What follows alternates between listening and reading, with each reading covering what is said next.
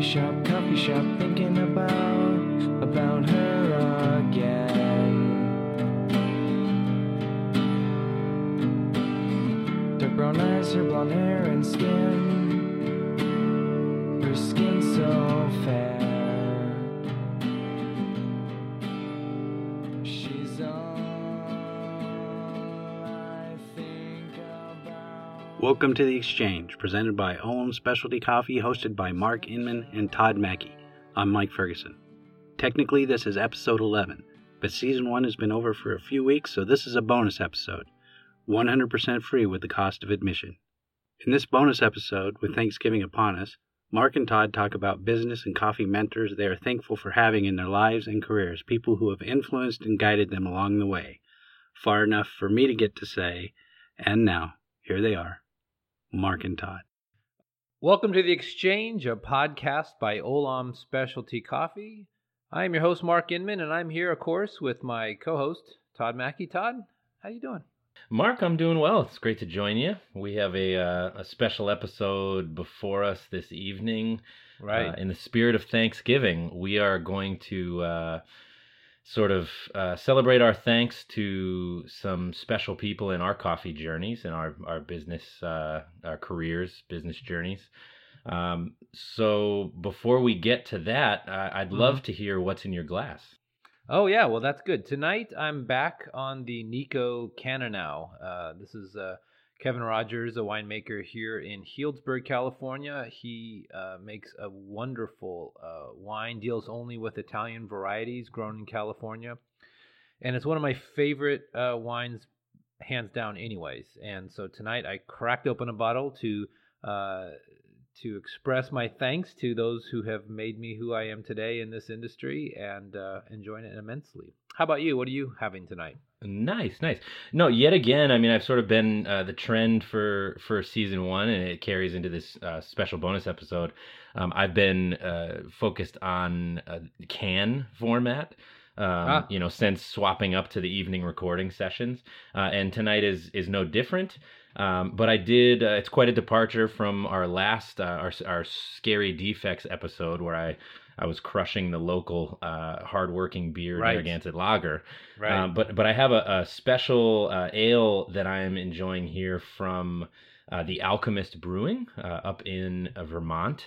Pretty trendy, well-known, highly sought-after brewer, most celebrated for their Heady Topper IPA. Yeah, I've heard of that.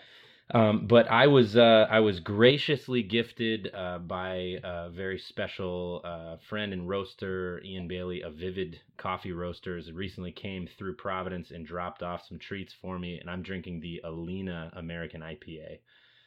It's fairly boozy, up at 7.7% alcohol by volume. It's billed as an American IPA. I would say it's most characteristically piney and resinous.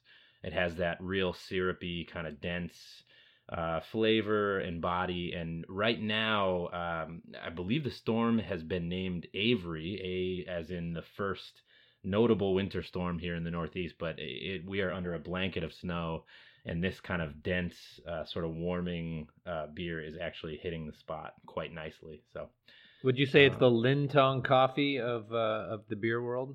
Yeah, no, I'd go. This would be right in line for me with the heavier, more dense Lintong, Tano Batak coffees, Dolok Sangul. These types that really have like a lot of citrus, but almost like a rind kind of characteristic, where it's bright and then super intense bittering aftertaste. But really pleasant. And so, it's great stuff. I'm super thankful. Shout out to Ian for dropping this one off for me. Thanks, dude. That's very nice. So, we wanted to get into, in light of Thanksgiving coming up, I can't believe next week. I know. But as this airs, Thanksgiving, I mean, we're cruising into the end of the year. But we wanted to take a moment to talk about, our experiences coming up in coffee, and give thanks to some special folks, and sort of pay homage to the insights we've gained from them in this mentors episode. But even before getting to specific folks we want to shine a light on, I'd love to hear your take. I mean, given your experience over the years, Yeah. such a vital part of the path is having someone open a door. And I mean, first and foremost, how critical do you feel like this sort of mentorship culture is to specialty coffees, the advent of specialty coffee as a legit segment of the coffee business? And then, how vibrant do you feel like this culture is today, and is it what it should be? Should it be more so? I'm just curious to hear you kind of go off on that a bit, if you don't mind. Yeah, I think that in any kind of craft industry, be it beer, coffee, leather working or whatever, that mentorships and having a mentor is critical to getting anywhere in whatever industry you have an interest in, especially if it's an old trade that has been revitalized. And if you look at coffee in 1985, when I went to high school, nobody in high school drank coffee. Coffee was what your dad or your grandmother drank. It was not a hip beverage. The people that started that resurgence of coffee as a specialty item were in many cases, taking what they learned about commercial coffee and saying this can be done better. And if I got in 1988, so pretty early on in this, and I got to learn from the people that were pioneering this whole thing. And it was key to getting me where I was. I actually consider getting into this industry perfect timing given the year I got into it. And then as I grew professionally, I needed different mentors to get me to certain places. And I do think today people aren't looking at that as being key to being in this industry. And I think that that's a grave error, because I don't know how else you're going to get very far. You can only teach yourself so much, and you need to constantly challenge yourself and learn different things, or challenge your own theories to see if they're right or wrong. And a true mentor is going to help guide you through that. So I don't know. I assume that the younger kids getting into this are doing that, but I really don't know if they're seeking them out. Yeah. No, I mean, I don't think it's a lost art, or like a past season that doesn't have its place. I do fear that it's not as a revered an opportunity as it once was. I feel like there's such a run on and such a low barrier to entry to getting into especially the roasting side of the business, that I mean, people with quite literally no industry experience whatsoever are all of a sudden, trying to distill a point of view, market a product, and, show up, to the market with something to offer, and really, are like boats without rudders. They're certainly not firm in their position. And I feel like that does often cost them, in terms of success. But the idea of like, turning up in someone's roastery and, sweeping the floor and doing the dirty work just to kind of understand better, the why someone or a group of people, a company would do what they do. Right. That is, it seems less viable or less attractive an option to a lot of people on their way in. I mean, still certainly the thing I look at, and I'd be lost without, in terms of my experience and the different doors that have opened along the way. But yeah, I mean, I'm one of the reasons I was so excited for this opportunity to do this episode is, I honestly hope that out of these conversations, people get interested and curious, people who are, in the position in their career to offer themselves as mentors do, and people who feel like they need that type of opportunity step up and go out on a limb and ask people who would be worthy mentors to open the time and the opportunity to them, Yeah. To that point, and in reflecting on our own experiences, I hope you wouldn't mind going first and take us all the way back to your first really profound mentor experience. obviously, who was it? What was the circumstance? And Sure. what do you think was the indelible mark left, to you and where you are now? Well, that's easy. The first mentors, plural, it was Jim and Patty Roberts, who owned Coffee People in Portland, Oregon. And this is in 1988. I started working there while I was in college to be a winemaker. I was going through an enology program and learned from them, the similarities from wine to coffee, from the plant itself to the processing to the evaluation, quality control, to how you market these products. And it drew a clear parallel to me, as well as their clear understanding of the opportunity that was happening at that time, that place in time.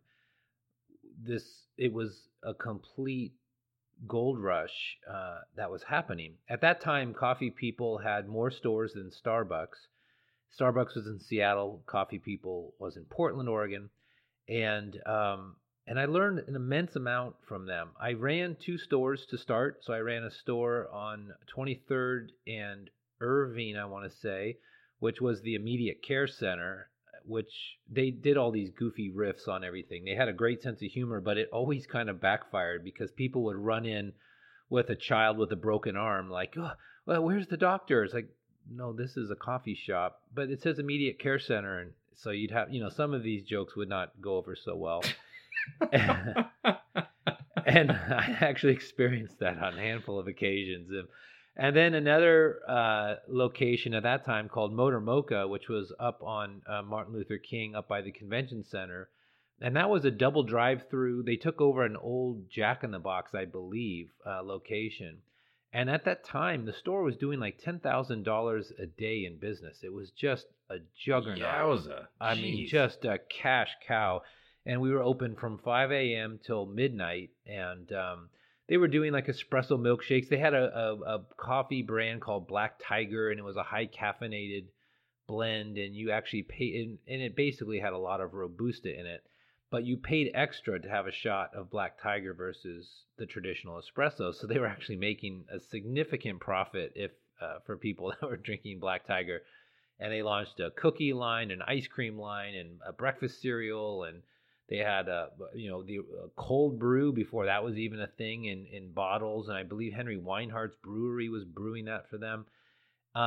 They were way, way, way ahead of their time and grew incredibly quickly. And, as many people do, grew too fast to the point of almost bankruptcy. And then they were sold twice. And on the first sale, I had left and came back to California to run a roasting company for a short time before I started my own business. So those 2 people taught me everything that there was to know about coffee at that time. They had a whole bean store across the street from the cafe that was just whole beans and hard coffee hardware and educational classes. And with my own company, TaylorMade, I did nothing but whole bean stores. I never had cafes because everybody who worked at Coffee People wanted to work in the whole bean store. They didn't want to sling mochas, all day. They wanted to, go over there and be coffee merchants. And Starbucks was obviously doing that as well at the time, and Pete's. But that's not happening at all today, which to me still surprises me that nobody's clearly focused on a whole bean store and coffee merchant kind of facility. But regardless, they taught me the most. They brought me basically to leave the wine industry and to come into coffee, and I never looked back. And I'm incredibly grateful for them that they taught me what they did. No doubt. Yeah, no, I'm sure there's a lot of people who are grateful, for what they did, for the fact that you're doing what you do, and you've given a lot of that back. Yeah, no, it's funny you talk about your first real like foundational mentor experience. Mine, it goes back to the mid 2000s, shortly after I got into specialty coffee. I was in a punk hardcore band between tours, needed to pull shots, got into coffee, started tasting coffee, got interested, and got into kind of what I felt like was a cool and different type of hospitality, and really down to earth and approachable. And, my first real mentor in specialty coffee was someone who was, of course, she's completely laser focused, super smart, fantastic at, building a market in, Providence, which now is a really sort of meaningful U.S. coffee city, but at the time was, it had the Fishbines and Coffee Exchange was one of the first specialty roasters, of course, but it was still, the wider coffee consumption was not really on the same wavelength, or wasn't in the same stride. So this was a person who was really looking at an untapped opportunity in the market, and going out and making it. But I'll never forget Jared Harrigan, who at the time was working for New Harvest Coffee Roasters. Oh yeah. I was making coffee and managing front of house at a place called Olga's Cup and Saucer. We were an account of New Harvest. And, Jared was so supportive and cool, and just, I don't know, there was this sort of validation of my interest in coffee. She took time to, was super connected, and took time to just kind of open doors and introduce me to other people in the business. And, really, I think the biggest takeaway for me was, she just put it out there, to, if and when I wanted to get involved in New Harvest, production business. Of course, day one, packing bags, putting coffee in boxes and getting it out the door, like really slinging bean in the purest sense. But, she helped me kind of cross this bridge of like, oh, hey, there's this thing I see some people doing. It's not everywhere. And, what if I could be a change agent and someone who actually starts, building a scene in a city like a Providence. Sure. And so many things that I've been involved with since, Providence Coffee Society, all of my work, with the company, with New Harvest, the different places I've been since, my volunteer work with SCA and BGA. I mean, so much of that was inspired by, just how thoughtful she was, and how she, even continues to inspire me to be. So that's a really, foundational person in my coffee experience, and I'm continually thankful for her. Yeah, she's a good one. That's a good choice. So your next mentor. My next mentor was not a coffee person. At this point in my career, this was probably 1992 or 93. And it's a man named Michael Presley. He is I don't know how to explain who he is adequately enough, but he was an organic guru, a farmer that we actually, he worked at TaylorMade. We hired him to run the farm there. We had a 200-acre organic farm. We grew a tea line. We grew medicinal herbs and culinary herbs and fresh cut flowers and all of this stuff. But it was based on a very pretty revolutionary permaculture platform. And Michael, I would hang out with him as much as I could to learn about organic agriculture, biodynamic agriculture, how it worked. And he had this fantastic way of being able to explain incredibly complicated concepts quite simply. And he was very good at it. He was a very tall, lean guy, very passionate. But he really made us who we were. And at that time, we were running around the world teaching farmers how to go organic and then basically import the coffee and roast it and sell it. And the supply channel for organics back then was really bleak. So we had to actually make the supply channel. But a funny story about him is, I mean, the farm that was amazing. Everybody like Sunset Magazine and Martha Stewart and all these people were coming there and doing, big spreads on this farm. And at this time with the company, we were a pretty decent, small, local brand of organic coffee. And Karen Foley, who was the editor of Fresh Cut Magazine, called us and said, "Look, we've heard about this farm and you guys, and there's a lot of weird rumors, and we want to come out and check this place out." And I said, "Yeah, that'd be great." And Michael had this thing about taking a lot of hallucinogens as the full moon or the new moon came, and he would spiritually connect with the cosmos and come up with new farming techniques in these states. And I said, look, Michael, this is our big break. We are going to, Fresh Cut Magazine's coming to do a piece on us. This is huge. And don't be weird. Like, you have to be on. Like, this could make or break us. And I was just so adamant about it. And so this van comes one morning. It's like 8 a.m, and it's Connie Blomhart from Roast Magazine. But she was with Fresh Cup at the time, and Karen Foley and 2 other people. I don't remember who they were.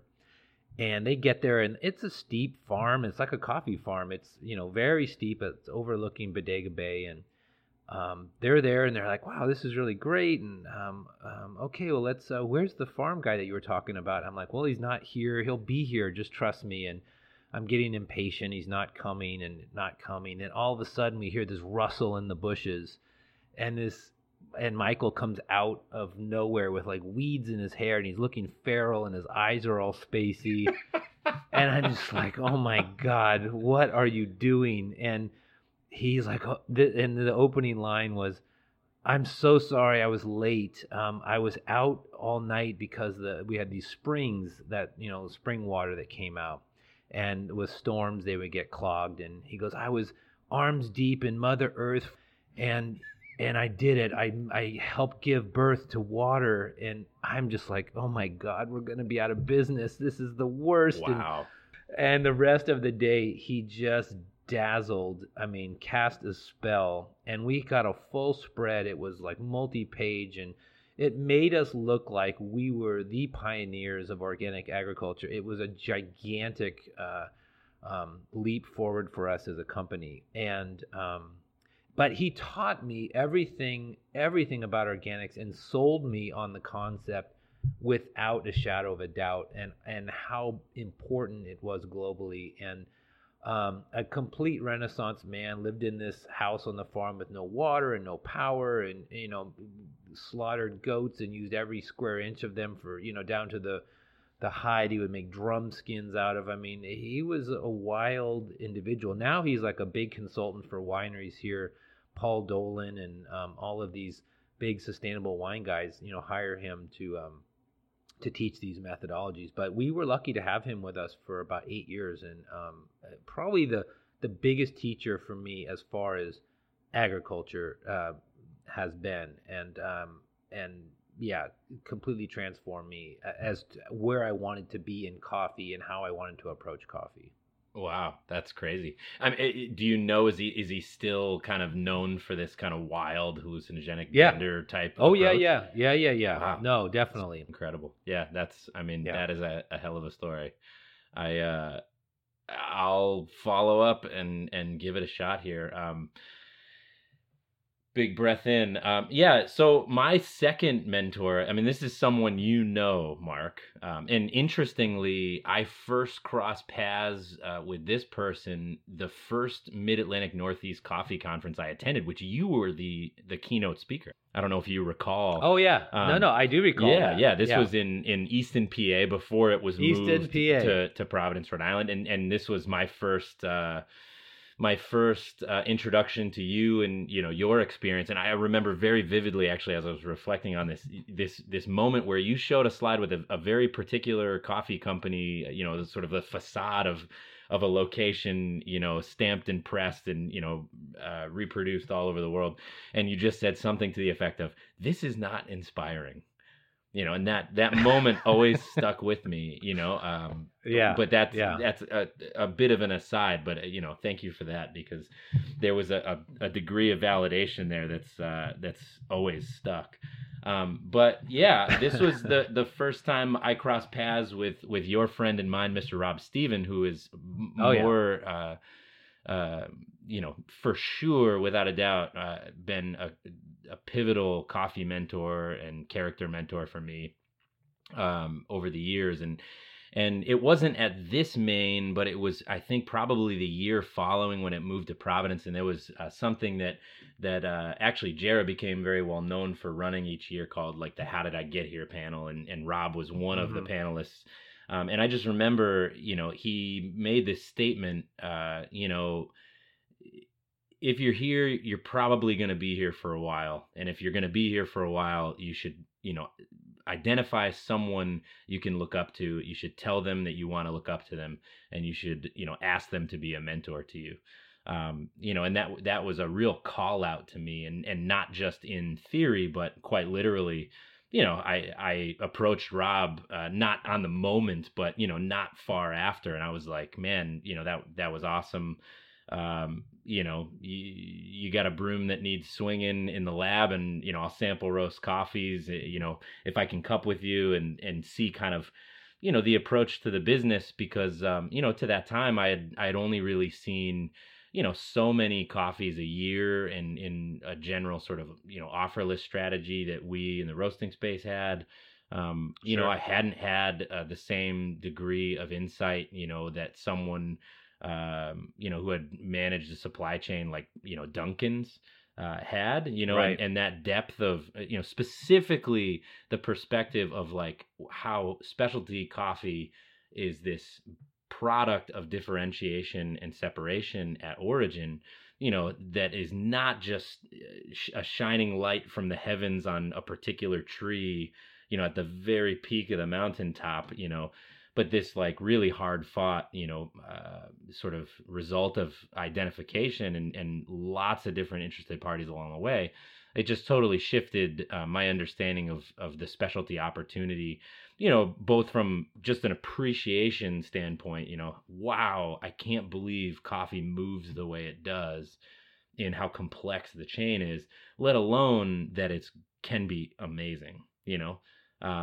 and yeah, so, the work that Rob sort of opened my eyes to, quickly led me down a path of, getting involved as a Q instructor, quickly, coming up to speed in what was a way I probably never really thought I could aspire to as a cupper, in the lab. And, just to kind of understand and get involved with, consulting on a level, where product development across quality segments, and, understanding and being able to segment, quality as it relates to, here, and here, in the business of coffee, it just, opened up a Pandora's box as to, how I feel like I look at the industry now. And obviously, Rob is a part of Olam Specialty Coffee and does great Yep. work here on the East Coast. I'm still fortunate enough to see him every day and to get to work with him. I'm sure you say the same thing every morning you wake up. You just, have that first sip of coffee and you're like, man, I can't wait to talk to Rob today. But cheers to Rob Steven from afar. For I'm sure. sure his ears Absolutely. are burning, but he's been Yeah. a fantastic teacher and mentor to me. I would echo a lot of what you said there. Yeah, I mean, I could tell a million stories about Rob, but it can go off on him forever. But I mean, Rob has done an immense amount of stuff in his career. All right, so my last mentor is an obvious one, and anybody who's known me in this industry is going to know that I'm going to pick this person. But that my third mentor is probably my strongest coffee mentor is Paul Katzeff, who is the founder and CEO of Thanksgiving Coffee, which is based here in Mendocino, well, actually Fort Bragg, California. So it is on a very rural part of the Northern California coastline. But in my area here, Thanksgiving Coffee has been everywhere since 1973. And I learned about Paul, when I first started with Coffee People, and when I moved back, I connected with him pretty early on. Paul is an interesting character, a very flawed character, as many mentors are, but an incredibly bright character as well. He was worked for Bobby Kennedy's campaign. He's from New York. Moved to Colorado. He was roasting there, and he was the campaign manager for Hunter S. Thompson when Hunter S. Thompson ran for sheriff, I believe, You're of kidding Aspen, me. Colorado. No, that's insane. He was twice the SCA president. Once removed as a member for a protest in Berkeley where he poured blood or red dye in a fountain about the blood of the Nicaraguans during the revolution there. Denny's sued him for Grand Slam, and Paul managed to turn it around on Denny's and get a bunch of money. Yeah, That's I mean, incredible. he's an unbelievable character. But and he was very instrumental in Nicaragua. He wrote this cupping lab grant that the U.S. government funded and built cupping labs. And his whole theory was the poor rural farmers don't have the tools to understand and evaluate their coffee. Anyway, so in Nicaragua, he built cupping labs in the poorest parts of Nicaragua and sent a bunch of us there. That's how I met like a lot of Jeff Watts and Scott Merle and Bob Bank, and we were down there to teach rural poor farmers in Nicaragua how to cup coffee, evaluate coffee, and he built state-of-the-art labs that these people and gave them to cooperatives for free. Paul, it taught me that sometimes change in this day and age, this is more relevant than ever. Conflict is necessary, and being a brute is necessary, and standing up for your values, no matter what the cost, sometimes is necessary. And I watched this person get in more conflicts than anybody I've ever met in my life. And they were all based on his values, and he fought to the bitter end, sometimes successful and sometimes he failed. But he was determined, and he taught me that you have to stand up for what you believe in, no matter what the cost. And you can never sell out your values for any reason whatsoever, because you won't be able to live with yourself if you do. And at that time, I picked up so much from him that when I was on the board of the SCAA, and this was the time of the embezzlement and just very contentious time, I had to tap my inner Katzef and be very combative with the board or members and as president to force certain things through. I wanted to have a grower focus conference that involved teaching growers how to grow more coffee and better coffee. I didn't want to talk about what's hot in the flavored coffee world. I didn't care about that. I wanted to bring value to our grower members. I fought hard to have the first World Barista Championship at an origin country, which was in Bogota, Colombia. And those things weren't easy to accomplish, but it was what I learned from Paul, how to do that, how to go to the mat. That taught me a lot. It doesn't make for an easy road in coffee. It certainly doesn't make for you have as many friends as you have enemies, but you're being guided by your principles and your values and your morals, and that was something that I valued learning from him. Sure. Anyways, Paul is a dynamic character. He still is very active in the industry. He's in his 80s now, but talking to him, you would think he's in his 40s. I mean, he's a timeless person, eager to teach and to give wisdom and to talk and tell stories. And I always tell people, you don't get on Paul's radar until he's completely chewed you out or just belittled you to nothing, because that's when you matter to him.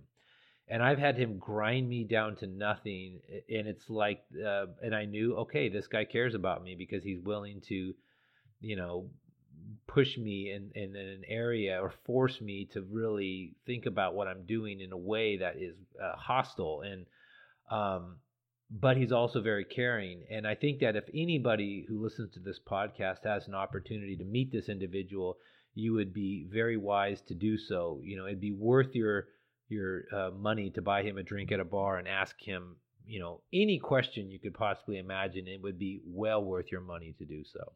Yeah, I mean, I'm gonna follow up with a twofer, and this will be my last two mentors that I would say are pretty pivotal, in my coffee and just professional experience. One is a person who has nothing to do with specialty coffee at all. I mean, except that he's a local guy out here, and sort of a very close family friend to Grace and our family. But it's a man called Bill Gibb, who is a businessman, entrepreneur, here in the greater Providence area, and again, a very close family friend, but just a pivotal character mentor for me, and specifically around this concept of equity and mutuality in how you do business. And I as I was reflecting coming into tonight, I just would be so remiss not to mention the myriad of ways that watching how his work in the automobile industry and in this very different and much more in so many ways much more challenging sort of race to the bottom in a lot of ways type of business um, you know it's just super inspiring, the community's built up and just the way he's taking care of not only his flock, if you will, but the greater community that trusts him. And so as I've been in business myself, and every way that I aim to bring sort of my best to the people that I work with here at Olam, I always go back to ways that Bill has inspired me to just sounds silly in so many regards, but it's just the total truth is, do the right thing, be completely forthcoming, completely honest, and do good business, and it always builds. And I feel like I just couldn't be more thankful for someone like that who's got a few decades ahead of me, and is sort of seen things come and go and knows what will stick when it comes to building something that'll last, that doesn't blow away in the wind. But my last coffee mentor is actually a guy who you won't see pop up in specialty coffee these days, but his fingerprints are all over a lot of the stuff that the industry is using, especially in the realm of education. It's a guy called Jamin Haddix. I'm not sure if you would have crossed paths with Jamin over the years, Mark, but Jamin was the sort of initial and the longstanding sensory quality control head for Cafe Imports in the early years. And Jamin and I crossed paths early on when I was starting to pursue teaching the Q, and he was super influential, and his fingerprints are all over the SCA, sensory, teaching materials, and he just has this unbelievable sarcasm and this uncanny ability to not give a plug nickel at all. Wait, can I say that? I well, suppose. You already did, Todd. Good luck, Mike. I apologize in advance. But no, he just had this way of dealing with honesty in sensory evaluation of coffee that, to me, given that that's like a real core part of my experience and my focus, definitely a lens by which, I view specialty at its core. It really, inspired me, continues to inspire me. And I always go back to kind of how he dealt with honesty in evaluation.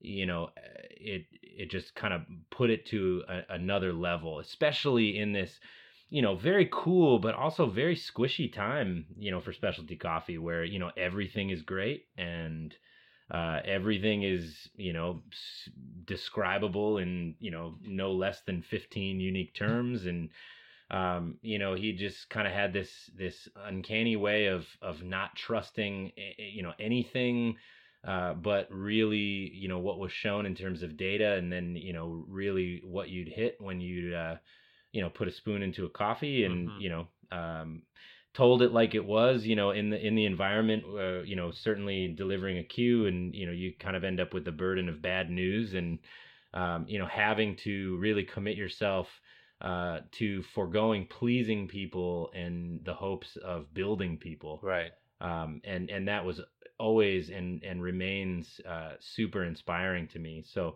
a guy that will probably never hear this podcast unless I send it to him and follow up 5 or 10 times to make sure he listens to it. But a guy that, if we could convince him to come back to specialty coffee, would be a huge gift. And certainly a lot of you guys out there who maybe not have crossed paths with him, you're certainly, enjoying the fruits of his work in years past. So, but yeah, I guess, that was cool. I'm glad we did this. This was really Yeah, refreshing. absolutely. And finally, I just want to say that I'm also thankful for you, Todd, and Mike Ferguson, our producer, for making this such a fun and interesting exercise. And really, one of the biggest treats about working here is doing this with the two of you. So, I mean, I look forward to this every time we record this. I cannot wait to do this every week. So, wanted to give a final Thanksgiving thanks to the two of you for just being you. Absolutely. Thank you, Mark. And right back at you. It's been a total pleasure. We will be back for season 2 in May, Yep. of course. But, people shouldn't tune out. No. We're going to have all sorts of extra shots along the way. We're going to be introducing some of the Olam team, introducing a lot of maybe the overlooked or underappreciated sort of key functions of export and import as it relates to the coffee business. And Mike has all sorts of tasty treats along the way, as I imagine everyone's come to expect. But yeah, I hope that to all of you out there tuning in, you will certainly stay tuned for these bits. We thank you so much for being a part of this adventure. Look forward to a great season ahead for Olam Specialty Coffee and The Exchange. This has been Todd Mackey, and of course my co-host Mark Inman. Yeah. Mark, I hope you have a wonderful night. It's been It great. has been. Good night, everyone.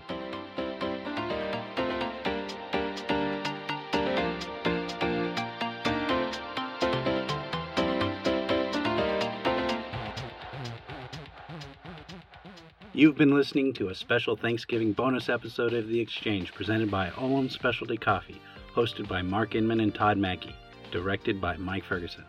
Our opening theme was Coffee Shop Girl by Spike Windsor. Our closing theme, Black Coffee to Go by FES. All music is used under Creative Commons. On behalf of Olam Specialty Coffee, happy Thanksgiving. And to all our roaster friends, may your holidays be busy almost but not quite to the point of being unmanageable. Thank you for listening, and don't forget we return May 13th with Season 2 of The Exchange. Wait for it. Presented by Olam Specialty Coffee.